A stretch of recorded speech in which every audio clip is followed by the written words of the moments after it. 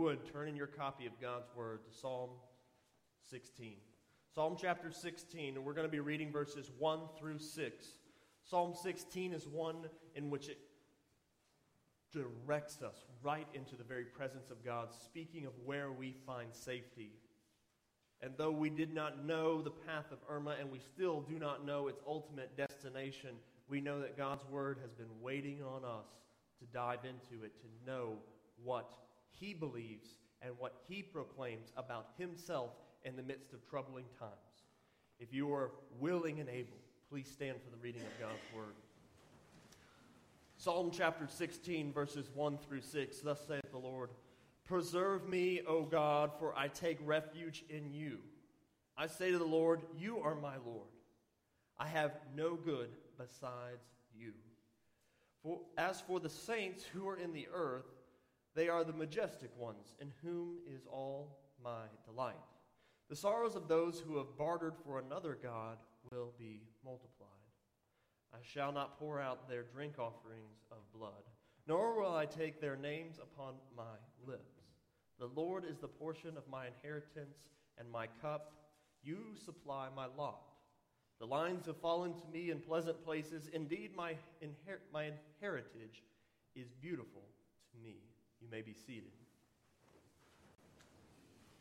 As we're praying for Florida, I want to quickly change the season on you to begin this morning's message. Think about it for a moment. We have Juan here this morning, and he has a son named Alex.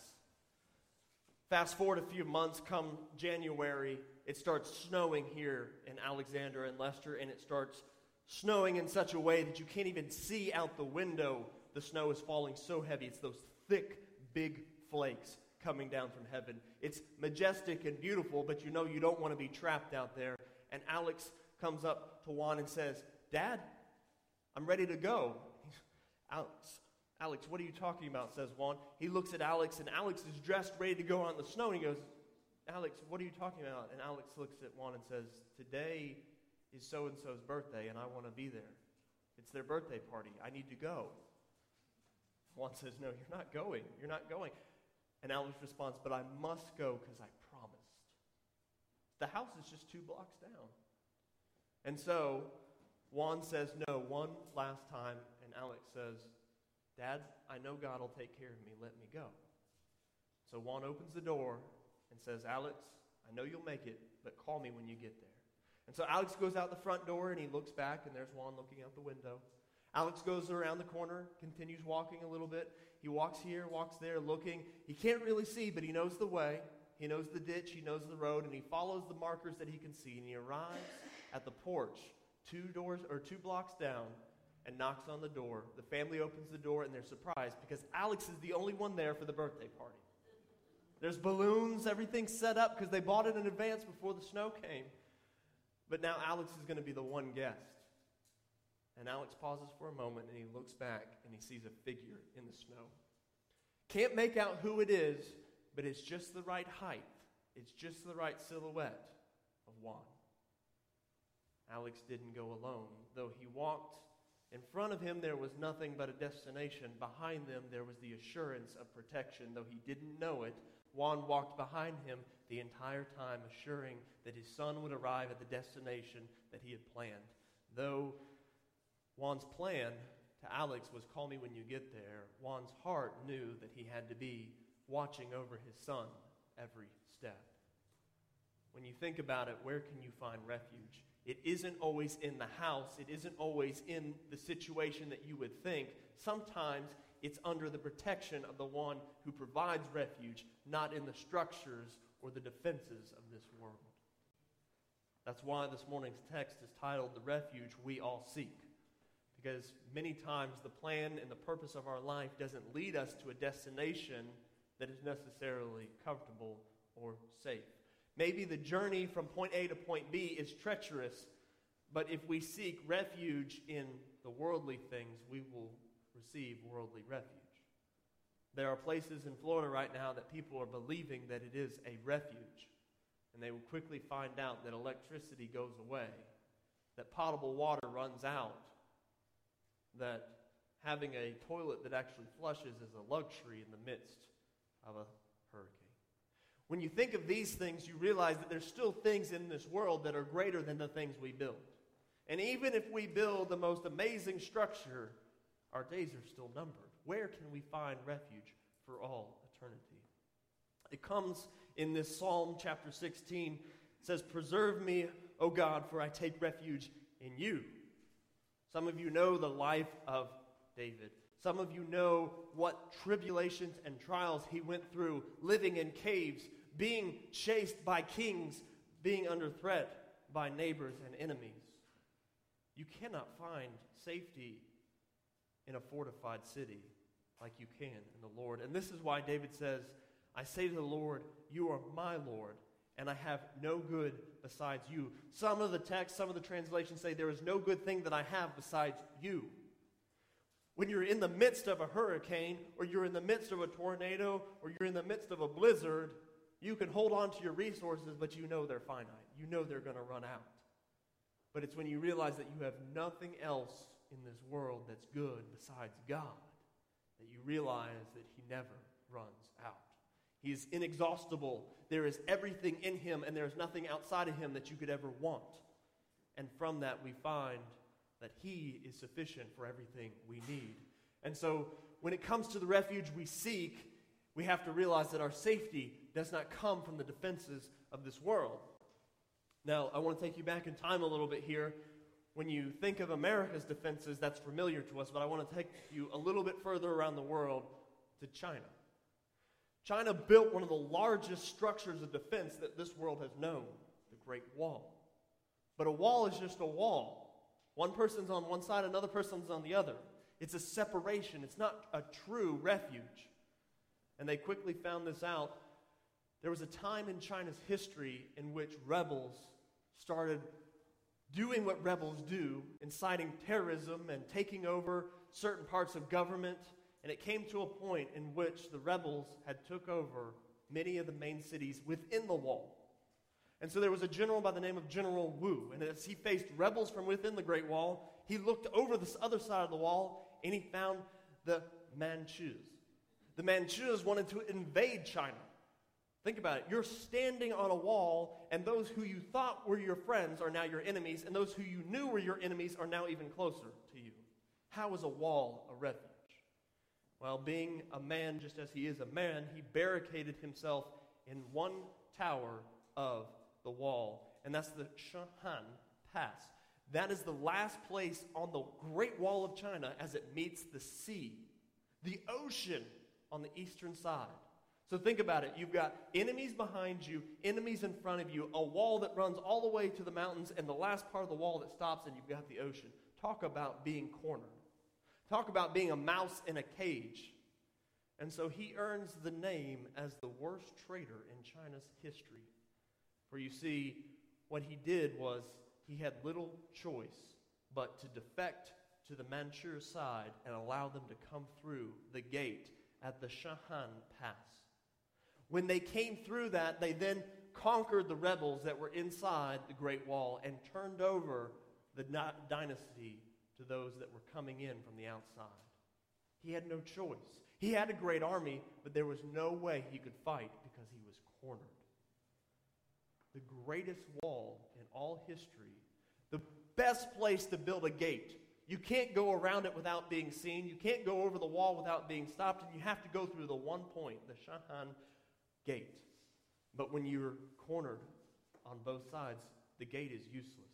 And so he earns the name as the greatest traitor as he opens the gate and allows the invading army in to conquer the rebels and the dynasty that was currently reigning in China and turned over the entire nation to the enemy forces. When we think big, it doesn't always prevail. When we build big, it doesn't always save. I've never built a great wall. I've never built a castle. But I can tell you that my God encourages me not to put my safety in those things. And so I encourage you this morning on behalf of God, do not always put your trust in the defenses of this world if you hope to always find refuge. If you're hoping to always find refuge, listen to the key word, always. If you only want refuge sometimes, trust the world, that's fine. Stick with that and you'll get it sometimes. But if you always want refuge, You have to place your trust in God. Moving on, this great wall can be seen from space. Everyone on this earth has a chance to see God in nature and hear about God from His Word. Even though we can still see such a structure of this from space, it is nothing compared to God. You can see the hurricane from space. So you can see man's defenses, and you can also see the things that threaten us in this world. But so often people say, I can't even see God. Are your eyes open to the one who provides refuge? Our safety also does not come from the deities of this world.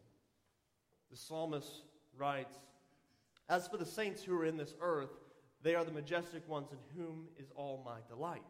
He delights in those that are the saints, those that are connected to God in the right way. But the sorrows of those who have bartered from another God will be multiplied. Or those who side with a foreign God, those who put their trust in the one who is not the true God, they will suffer. Now, he's not proclaiming suffering. He's not saying, if you do this, I will make you suffer. He's saying, what you ask for, you will receive. If you ask for false gods to be your God, you will receive false refuge. Let me say that again. If you ask for false gods to be your God, you will receive false refuge. When it comes down to it, there are three things that are attributed to the characteristics of false gods. And I list these three things not because they're the most urgent thing that you will see in your life, but because we don't have the high places like the nation of Israel had. We don't have those that are going to temples in such a way in which they're burning offerings and they're sacrificing humans here in the United States in mass. There's still little stories every once in a while. But we do have others that worship other gods. These are the three characteristics that come down to a false god. Firstly, they're attractive. You ever seen those things on the side of the road? Have you ever seen those things on TV that pull you away from God? It's different for you just as it is for me. Each one has something that attracts us differently, but false gods are always attractive. Secondly, they're easily available. Call this number now and you'll get a blessing. Come over here and take this job doing immoral things and you'll be rich. They're always attractive. They're always easily available. And thirdly, they always make promises they can't keep. You get a new job doing things you aren't supposed to do for the Lord, or you take an opportunity to do something for yourself that you know is going to hurt someone else, but you do it anyway, and the promises that you thought you were going to receive quickly crumble. They fade away. They were never there in the first place because false gods always make promises they can't keep. Think about that. They're attractive, they're easily available, and they always make promises they can't keep. See, the psalmist continues on in verse 4, I shall not pour out drink offerings of blood, nor will I take their names upon my lips. What he's saying in simplicity there is the actions they require, I refuse. The things that I would say about them, I refuse. He says, I won't even associate myself with these things. I won't even concern myself with them because they're false. It's like someone saying there's a pot of gold at the end of the rainbow, and everybody runs to the end of the rainbow. What do you find? You find no pot of gold. You end up trespassing and going to jail. I'm just saying, these are the examples of the world that so many promises lead to consequences, and the psalmist says, don't even consider it. Don't even go in that direction.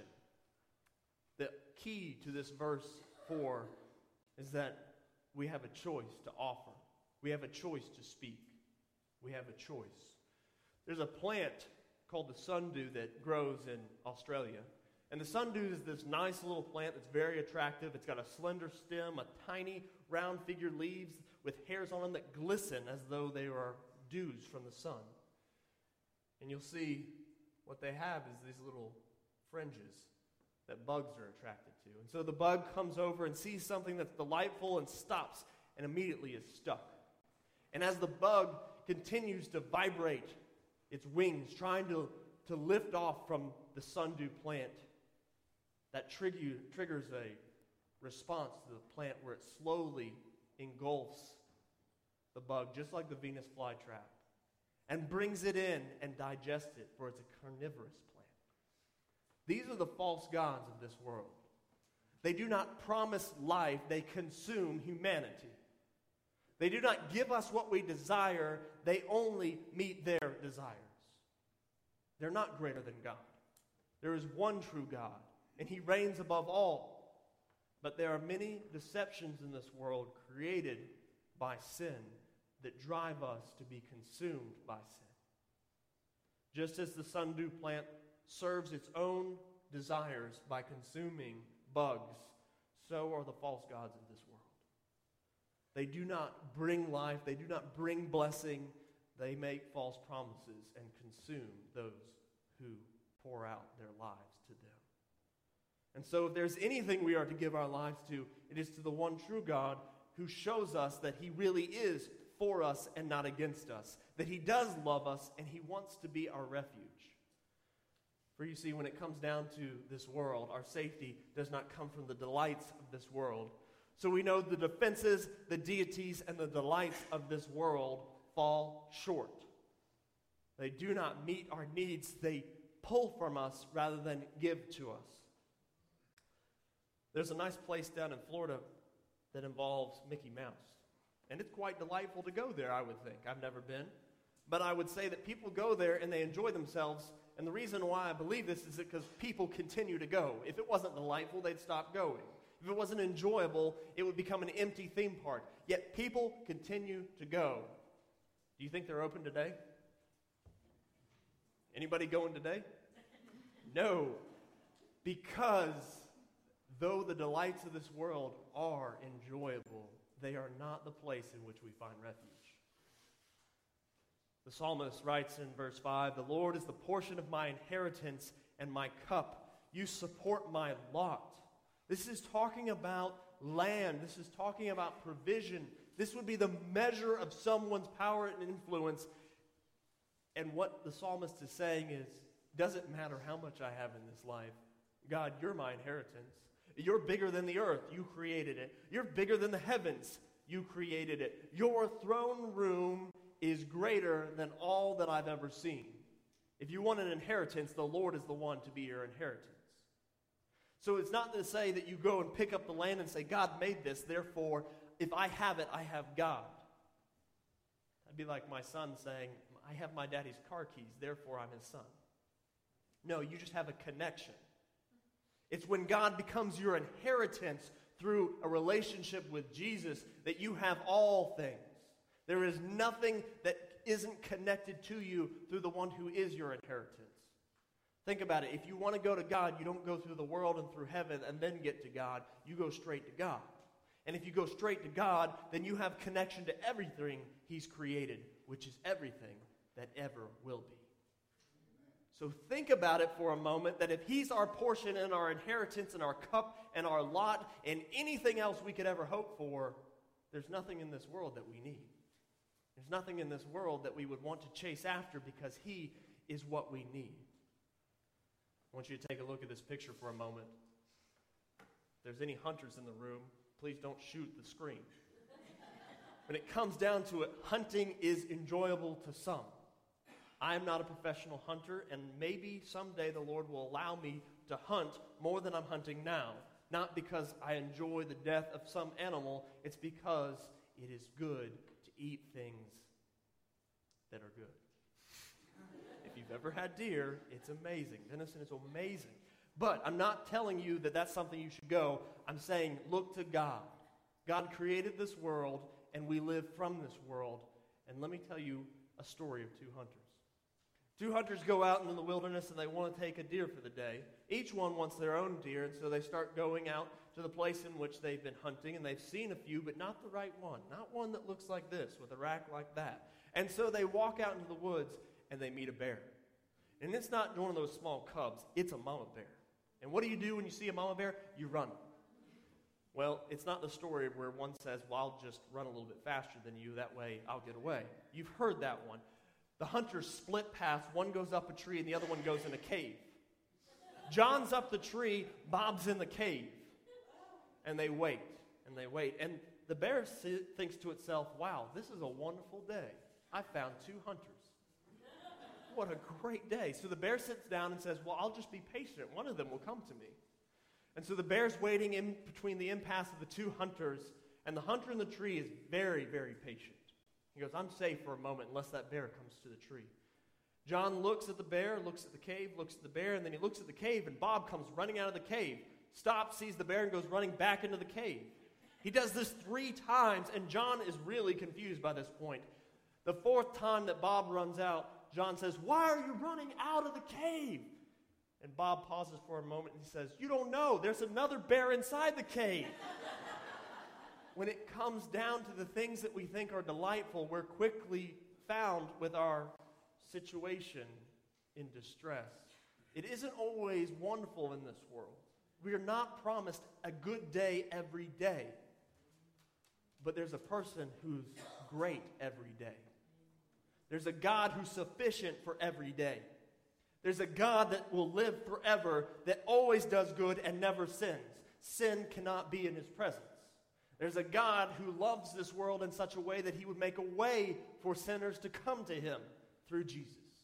And so when it comes down to this life, we may think that the things that we find enjoyable, we should continue to do. Do what you love and continue doing it. Well, I'll tell you, if you're not picky about the things that you love, you may get disappointed. Because hunters go out and they don't come back with something. People go for a job and sometimes they lose their job. People have kids and sometimes kids make bad choices, and the next thing you know, you're living with the bad choices of those who are your children. This life can be disappointing, but God is always our refuge. And so, a thesis that I want you to take home with today is begin accepting refuge rather than making your own. There's a choice in those words. Preserve me, O God, for I take refuge in you. Not I create refuge from you. I take refuge in you, which means refuge had to be offered. There are many people in Florida over the last 48 hours that have knocked on shelters and they've been turned away. And they've had to get in their car and drive further to another place that had room. When you knock on the door of heaven and you say, God, be my refuge, there is always room. When you knock on God, he's already knocking on the door, waiting for you to open the door because he's offering refuge. There is no one who gets to heaven that says, I'm already a citizen. We're all refugees when we get there. When we knock on the door and say, Lord, let me in. Let me in, Father. There's nothing this world has to offer. There's nothing heaven has to offer. I need you and you alone. And God says, come through the Son and you will have eternal life. And so we come to God the Father through Jesus Christ. And through that, refuge is offered to all. But we have to run to it and accept it. This is why not all will go to heaven. This is why not all will be saved. Not all will find the refuge that is spoken in verses 1 and 2. Or look at verse 6. The lines have fallen to me in pleasant places. Indeed, my heritage is beautiful to me. He's not speaking of this world. He's speaking of everything that comes from God, through God, by God, and God alone. It is not up to us to create our future. It is us to walk in the future of the one who created us. And as we walk with God, as we join God where he's at work, we will see that we will always be safe. We will always find refuge because it is not necessarily about our flesh and our blood, but about our spirits. If you're here this morning and you wonder, why is life so hard? Ask yourself, where are you seeking refuge? And as we were reminded earlier in today's service, if you're not going through it, you might be soon. If it's somebody else's turn and we're not thinking about when our turn is, it's coming soon. And so I ask you, where are you going to find your refuge? Are you going to accept God's offer to find refuge in him, or are you going to make your own? Are you going to stand on the great wall and find yourself in a trap? So remember, our safety doesn't come from the defenses of this world or the deities or the delights of this world. It comes from God alone. And in that, we may find safety. In closing, may I invite you to bow your heads as we go to a time of prayer, and then we will worship the Lord. Heavenly Father, we come to you knowing that we are insufficient for all this world will pour upon us.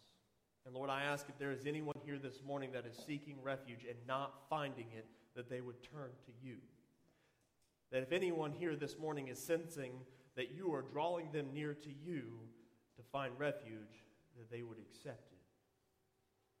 And Father, I ask that they would make that commitment now to you, to walk and rest in your refuge. Father, there's also anyone here this morning that has never given their life to Christ to come to you, Father in heaven, through the only way you said is possible. I ask, Father, if they sense this, that they would respond. Lord, that they would make this commitment to follow Jesus and to walk in the way that Jesus asked them to walk, to have eternal life, to be with you, and to find refuge in you, Father, and you alone. For it is through you that we have all things, and nothing in this world will satisfy us. Father, as people are making commitments this morning, as individuals are making choices in prayer, Lord, I just ask that we would continue to intercede in a way individually and corporately for those who are in Florida that are seeking refuge from the storm. It is by no chance this morning that you led us to this passage, Lord. It is by no chance that we are moved by your Spirit this morning to intercede for those who are in harm's way. Father, for those that are responding, those that are hunkering down, those that are terrified, and those who have already fled, Father, we ask that your grace and mercy would be given to them in such a way that they would glorify your name and your name alone. Father, we give this time of worship and praise to you. If any man or woman needs ministering to, or needs a time of prayer, may they find it in this hour and in your place. And in Christ's name we pray.